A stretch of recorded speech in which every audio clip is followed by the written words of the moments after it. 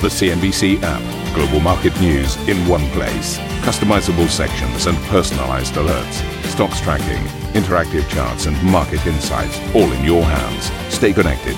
Stay informed. Download the CNBC app today. Good morning, everybody. Welcome to the program. This is Squawk Box. We are live from London and Basel, and here are your headlines. The JP Morgan boss, Jamie Dimon, is warning the banking crisis is not over and that aftershocks will be felt for years to come as the global economy hangs on the brink of recession. Sergio Ermotti returns as UBS holds its first AGM since the takeover of Credit Suisse, as its fallen rival puts up to angry shareholders. What remains is, understandably, disappointment, bitterness, and among the long-standing employees in particular, also grief about the end of a bank that we continued to believe in. A jolt to the market. US February job openings dropped below 10 million in a sign the Fed's hiking cycle could finally be putting the brakes on the economy, with equities, treasury yields and the greenback all lower in trade on Tuesday. Donald Trump pleads not guilty to 34 counts of falsifying business records over alleged hush money payments. The former president tells his supporters he's the victim of election interference. Incredibly, we are now a failing nation. We are a nation in decline. And now these radical left lunatics want to interfere with our elections by using law enforcement. And oil prices edge higher as the market takes in this week's surprise OPEC Plus output cut, while Shell CEO Wael Sawan says significantly more investment is needed to meet global demand. The expectation is that we will need close to $700 billion a year of investment into oil and gas. The world today is not investing that amount. We are under-investing in oil and gas.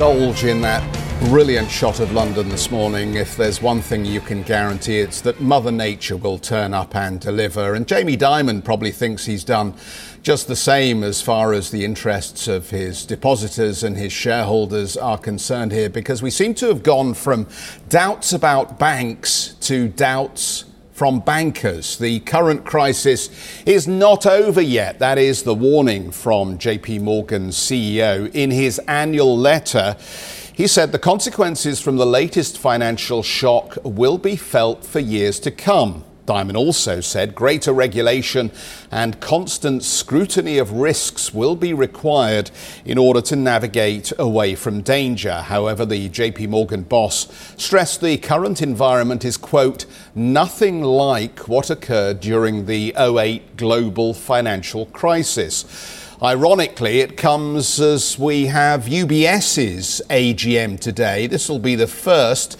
since announcing the takeover of longtime rival Credit Suisse. The meeting will also mark the return of Sergio Ermotti as CEO after he stepped down back in 2020. He's charged with the successful integration of Credit Suisse now into UBS, but fears remain over the scale of potential job cuts as a result of the merger.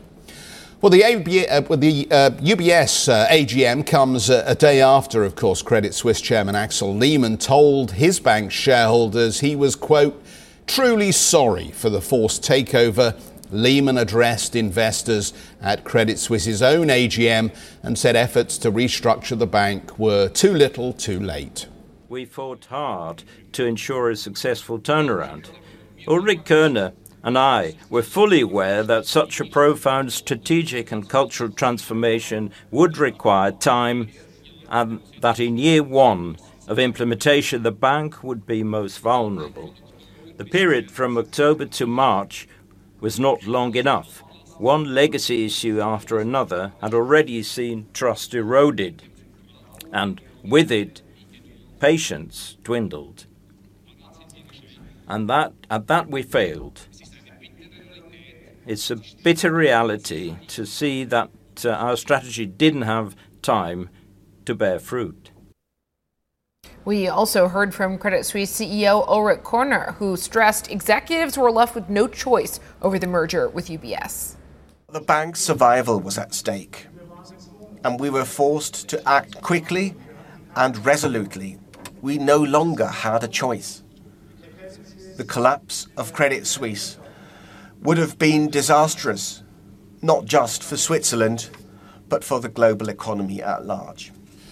The Bank of England has approved the merger of Credit Suisse and UBS. According to Reuters, it comes after the EU gave the deal temporary approval, but says it will still need to request full clearance under the bloc's merger rules. Well, Credit Suisse board members faced a hostile reception at Tuesday's AGM. UBS's shareholders appear to be more welcoming of the merger, with shares in the lender up almost 10% since the takeover was announced. Germana has now moved from Zurich to Basel for today's AGM there. Early in the morning, Germana, I know you probably don't have too many people turning up so far here, but can you give us some colour on what's expected today and what you think the mood will be among those Swiss shareholders who turn up for this event? Yeah, absolutely. I think it's also significant to look at this in the context of the mood of yesterday, because for many, as we were reporting into the event and as we had the chance to speak to many of the shareholders who were showing up, it was a day of anger, of frustration, but also of great sadness, because it was the bookend, the final chapter of a bank that spans over 160 years of Swiss history, was once known as the crown jewel of the financial banking system. And to hear the likes of Credit Suisse management come up and say, well, we had no other alternative, we were either going to go down the route of bankruptcy or a deal, and for that we are sorry, was quite impactful. It was a very, very historic moment in financial history, and also for Swiss banking history. So if you could talk about the mood of yesterday, I would say that it was one of somberness and perhaps at the end of a chapter, whereas today investors are coming and looking ahead to something new, the birth of something new, this new bank. What is it going to look like? What shape will it look like? How does the new returning CEO Sergio Ermotti imagine that the integration is going to take place? And remember, shareholders of UBS were also not consulted on the deal either. Yesterday we spoke about the fact that Credit Suisse didn't have a say, shareholders there. UBS shareholders also didn't have a say, so this is their opportunity to understand better how management are thinking about the upside of this deal. And of course it is going to come with complications. I thought it was interesting yesterday that one of the people that we spoke to, one of the guests on the show, Bruno Versteffet from Lakefield Partners, was saying that in general, if you look back at examples of bank mergers, 60 to 70% don't really succeed. But there is a precedent for UBS, and Jeff, I'm sure you know this very well, being a historian buff, but at 1997, UBS was actually merged with its second largest Swiss rival back then, Swiss Banking Corp, and from that, the UBS as we know it today was created. And that merger at the time came on the heels of a 1 year after a proposed merger with Credit Suisse. At the time, UBS management didn't want to go down the Credit Suisse path. And here we are, 26, 27 years later, almost in a similar situation where the bank's number one and number two banks are now coming together to try to create this big bank, what will be essentially the biggest bank in Switzerland and the fourth largest bank in the world. So in terms of what it's going to look like, we've had a few clues from the chairman, Mr. Kelleher, over the last couple of weeks, the two press conferences he's given, even Mr. Ermotti himself, when he returned last week, he said that the plan, the model for the new entity is very much similar to the model that UBS has at the moment, which is a downsized investment bank and a lot of emphasis on the wealth management unit. Now, they've talked about a lot of cost cuts, what that's going to mean in terms of how many businesses are going to be cut, how many jobs are going to be lost. These are questions that our investors are going to get answers. Add to that some of the legislative headaches that we've talked about the last few days. Lots of shareholders potentially considering legal action over some of the decisions that were taken. The Swiss prosecutor also looking into the conditions of the takeover deal. So that is to say that it's not to say that the deal is not going to be without complications, but analysts are of the view that eventually this will unlock a lot of upside for anyone who does hold UBS shares, but we just need to make it through the next couple of months. Couple of things to watch out for. Next week we've got the Federal Committee, so that is the senior parliamentarian group in Switzerland sitting down to discuss the deal. As we spoke about yesterday, there's a lot of public backlash about some of the terms, so it'll be interesting to see what some of the lawmakers have to say. And then, Jeff, I suppose you're going to be back here on April 25th because that is when UBS actually released their earnings. So that is another opportunity as well for shareholders to get some more detail on what this future bank is going to look like. But I suspect the Q&A today will also be quite spicy, perhaps not as spicy as we had in the Credit Suisse one yesterday, though.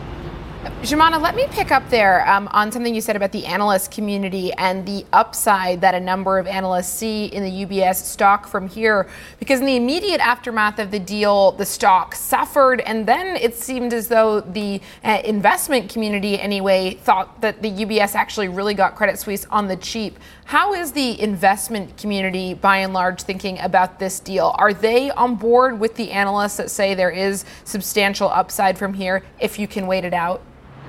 I think that's a very valid question, Juliana. I would say that the analyst community, by and large, and even the rating agencies, we've spoken to a couple last week as well, are cautious short-term and more positive medium-term, long-term. Cautious because of the reasons that I cited. But if you think about it, if you were a UBS shareholder even 6 months ago, the business case for investing in UBS was it was a low-risk business. They had really centered back on wealth management. It was planned to give a lot of capital with the share buybacks. Obviously, that now has been binned with the announcement of this takeover deal. And it was just a steady business that offered some upside potential from organic growth.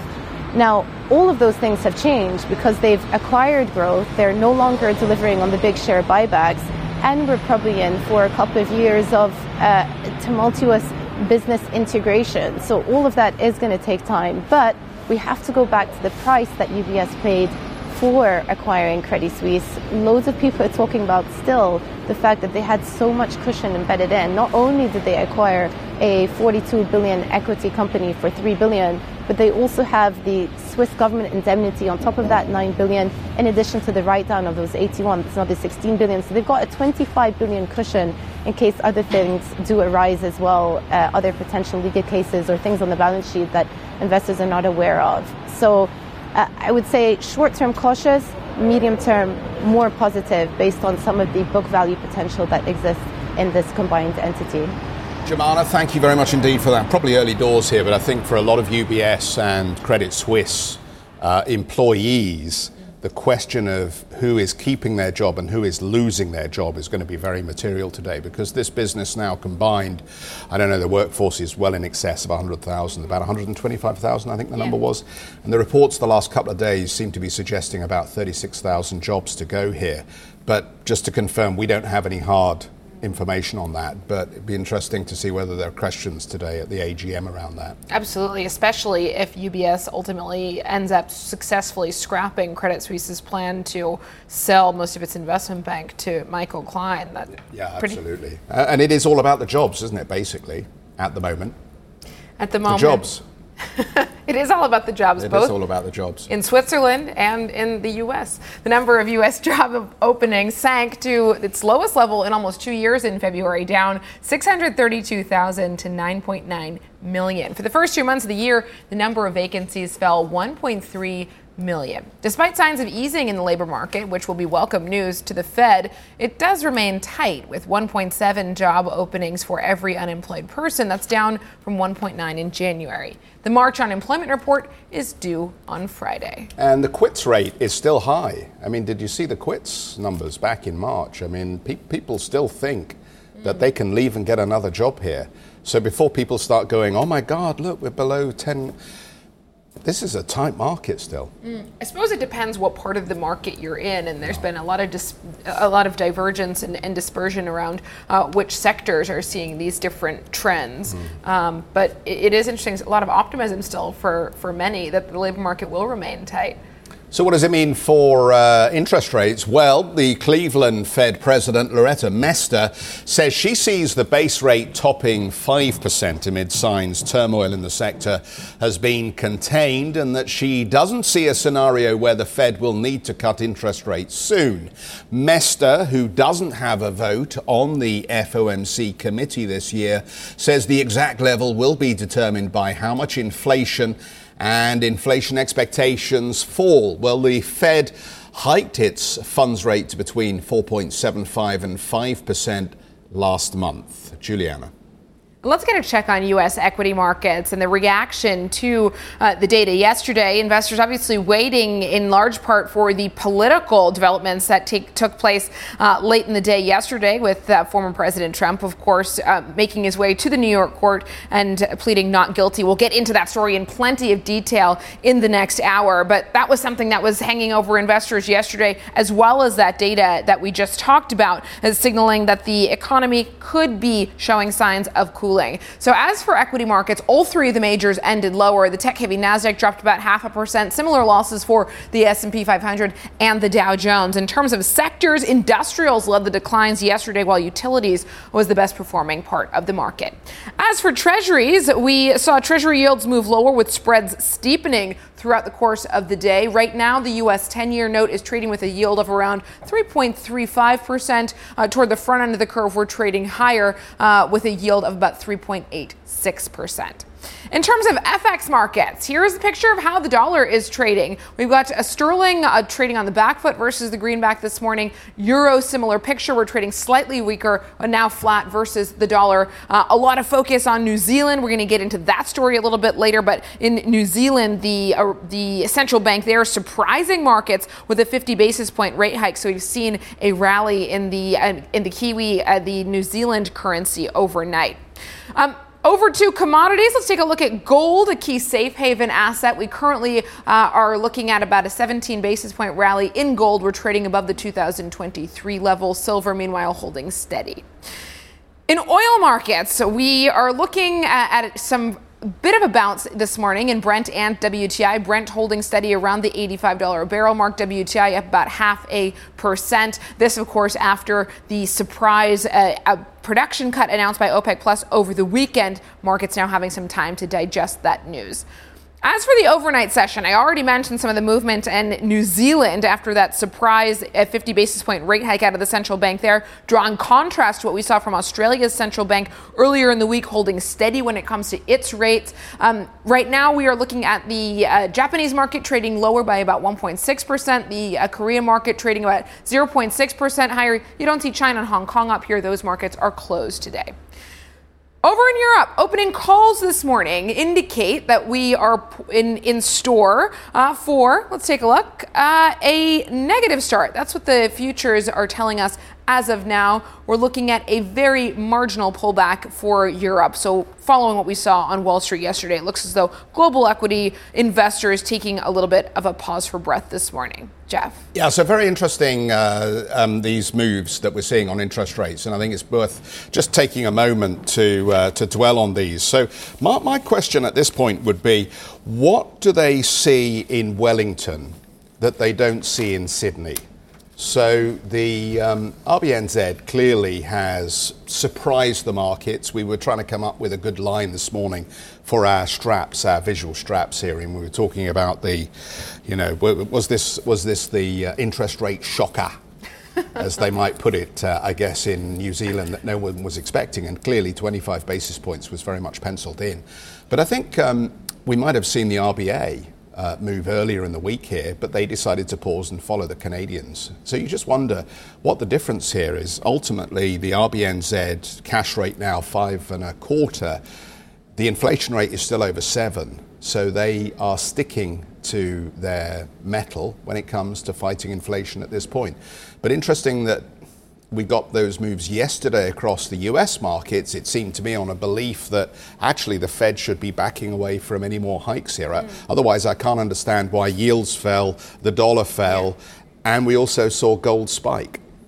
And we also saw equities pull back, which was interesting. If we are looking at a Federal Reserve that is on the brink of pausing, typically that's been positive for equities, in particular tech stocks, but we didn't see a rally in tech yesterday. We saw the Nasdaq pull back in line with the broader U.S. market, and I wonder to what extent that's because if the Fed is moved to pause, not necessarily at the next meeting, but perhaps over the summer, then is that confirmation that the Fed is concerned about the underlying growth picture in the U.S. economy, which in turn is negative for stocks. So it looks as though investors may be getting nervous that growth concerns will outweigh the positive impact from lower rates for equities.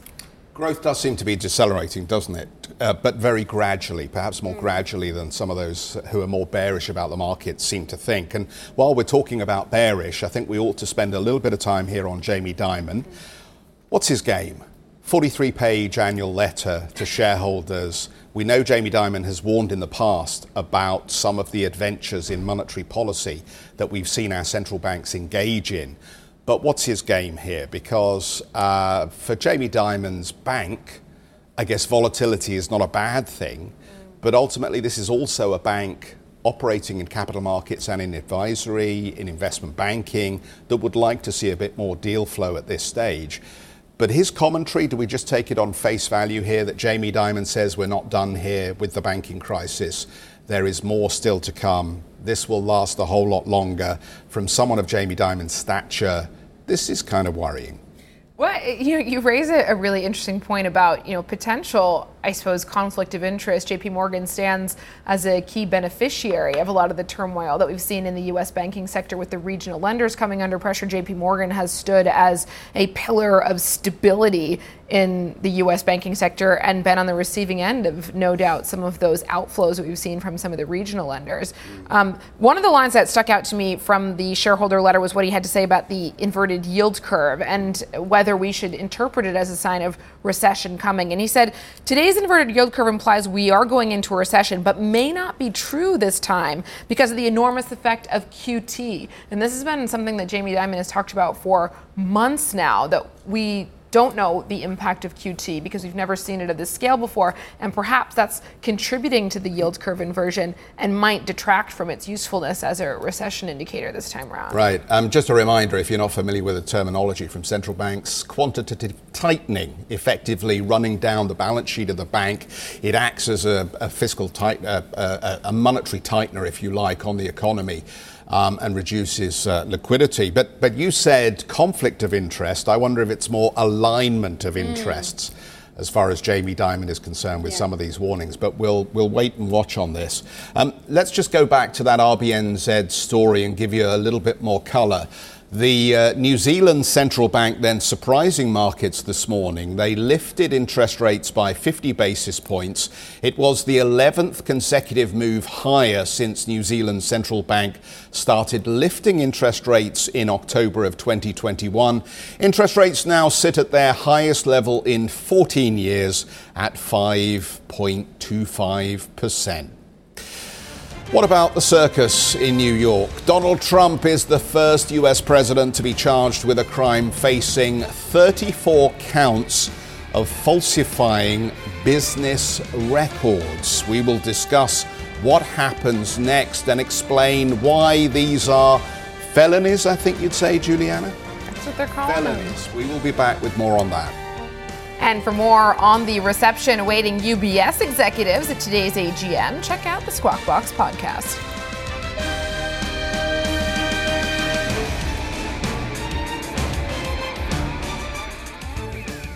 Listen to CNBC's Beyond the Valley, the podcast that explores the biggest tech news from across the globe. Join me, Arjun Karpal. And me, Tom Chitty, every week as we bring you insights into the top stories, unpack the latest trends, and find out where the industry is headed. Now available on Spotify, Apple Music, and Google Podcasts.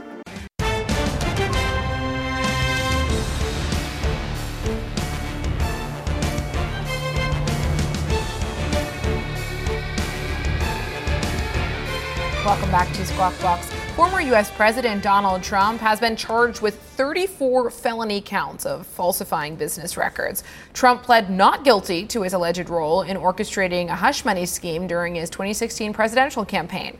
It's the first time a sitting or former U.S. president has been charged with a crime. The former president returned to Florida on Tuesday evening and delivered a rally-like speech at his Mar-a-Lago resort, lashing out at the New York prosecutor Alvin Bragg for bringing the criminal charges against him, claiming he is being unjustly persecuted. Trump, who is next due in court on December 4th, ended his speech with a familiar call to supporters. Incredibly, we are now a failing nation. We are a nation in decline. And now these radical left lunatics want to interfere with our elections by using law enforcement.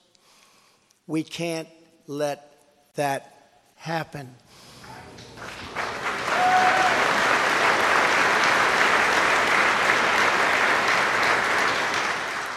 With all of this being said, and with a very dark cloud over our beloved country, I have no doubt, nevertheless, that we will make America great again.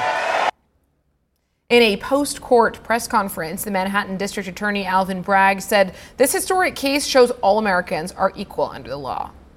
At its core, this case today is one with allegations like so many of our white-collar cases.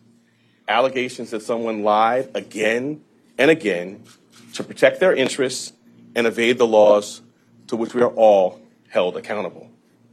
As this office has done time and time again, we today uphold our solemn responsibility to ensure that everyone stands equal before the law. No amount of money and no amount of power changes that enduring American principle. Well, that's the Attorney General. Let's get to Peter Trubowitz, Director of the Phelan US Centre at the London School of Economics. Peter, always good to have you back with us for analysis on this story. Look, since the indictment, Trump has raised $8 million. So the base is emptying its pockets for him. He's building a bigger fighting fund off the back of this. Is this going to blow back in the faces of the Democrats? Good to be with you, Jeff. Well, I mean, I would say, you know, the indictment is going to have uneven effects, and it's pretty clear, I think, already that it's juicing his numbers among his supporters. You know, 4 out of 5 Republicans buy into Trump's claim that he's being framed, that it's, and this is only going to reinforce support among Republican primary voters, and you're seeing that in the numbers, the fundraising numbers that you mentioned.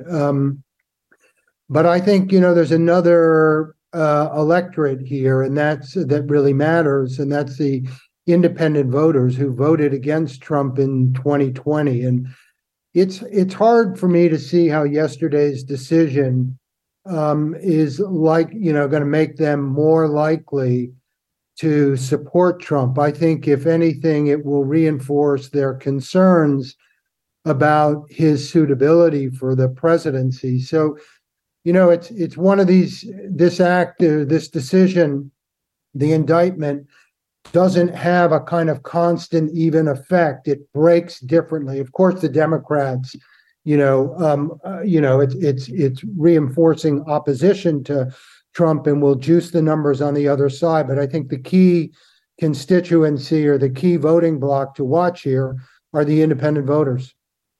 Peter, let me continue down this line of thought. There is a view circulating that the Democrats actually want this to galvanize support for former President Trump and secure his nomination from the Republican Party, because they want Trump to run against the Democrats in the general election, because at this point, the polls suggest that he wouldn't win if he was up against the Democrats. And to your point about the independents, I saw one poll out over the weekend that over 60% of independents agree with the indictment, suggesting that this is not going to turn any of those independents into Trump supporters. What do you think of that view, that the Democrats actually want this to elevate Trump's standing?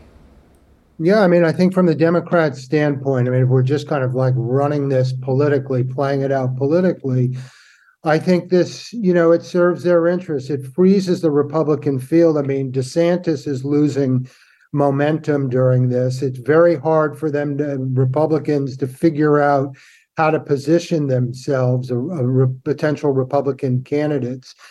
And I think the betting among Democrats, which I think is a safe bet, is that Donald Trump can't win the popular vote. Doesn't mean he can't win the Electoral College. He proved that in 2016. But it does, it makes it harder. I mean, I would say, though, it's important, I think, to kind of put the New York indictment in a larger context. I mean, a lot is really going to depend on whether this is the first, I think, of multiple indictments, whether the prosecutors in Atlanta and in the Justice Department follow with indictments in those cases.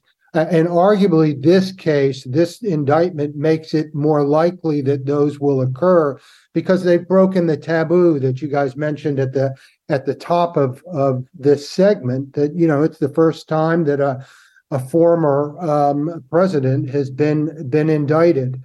But so I think kind of, that the politics of this are likely to be shaped by these other cases, the more damaging investigations really that are still outstanding. Interesting. Okay, so even if these charges don't necessarily stick, which many are skeptical that they will, it's the other investigations that we need to watch. How would you rate the likelihood that former President Trump is actually charged and does go to jail when all of this is said and done? Well, I don't have a crystal ball, but like I said, I think that this makes it easier for for the prosecutors in Georgia, or in the Justice Department to move on their cases, because we've kind of crossed, the Rubicon. We've crossed over onto the other side here. It's the danger, I think, is that we conflate. This is not to say that this case is not important, but it involves pretty obscure, this New York case, campaign finance laws, and of course sexual hush money, with cases that involve actions by Trump to interfere with the elections and in Georgia, and the peaceful transfer of power on January 6th, 2020. And so, I think one problem here is that there's a kind of blurring, in a way, in the public mind, potentially, of these cases. So just to kind of argue on the other side of this, it seems to me that's kind of one of the potential dangers in terms of the implications for American democracy. Yeah, just on that, Peter. So when you sit down with a class full of politics students and you get that question, if you have to balance off the rule of law and law being upheld against the challenge to democratic rule, if you like, and the principles of democracy, how are you going to convey the right answer to them? What are you going to tell those students about what happened in this trial? Well, I would try to explain to them what's going on in the case, why Alvin Bragg brought this forward. It's complicated because normally these are, falsifying business records, as you know, Jeff, in New York are like a misdemeanor, but they can be elevated to a more serious felony if it's being done to defraud or conceal another crime. And that's the charge here. And that's non-trivial. That's serious. But, in talking to students, I would also try to get them to, put that, not juxtapose it, but put that on the scale, on a spectrum of that versus an attempt to overturn the election and interfere with the election results in Georgia in 2020 and the January 6th event. They're different animals, and I would try to help students kind of parse that and understand that and the differences in the longer term implications of the latter cases. Thank you for listening to Squawk Box Europe Express. For more market moving news, you can head to CNBC.com. Or join us again on the show with Jeff Cutmore, Steve Sedgwick and Karen Cho, weekdays on CNBC.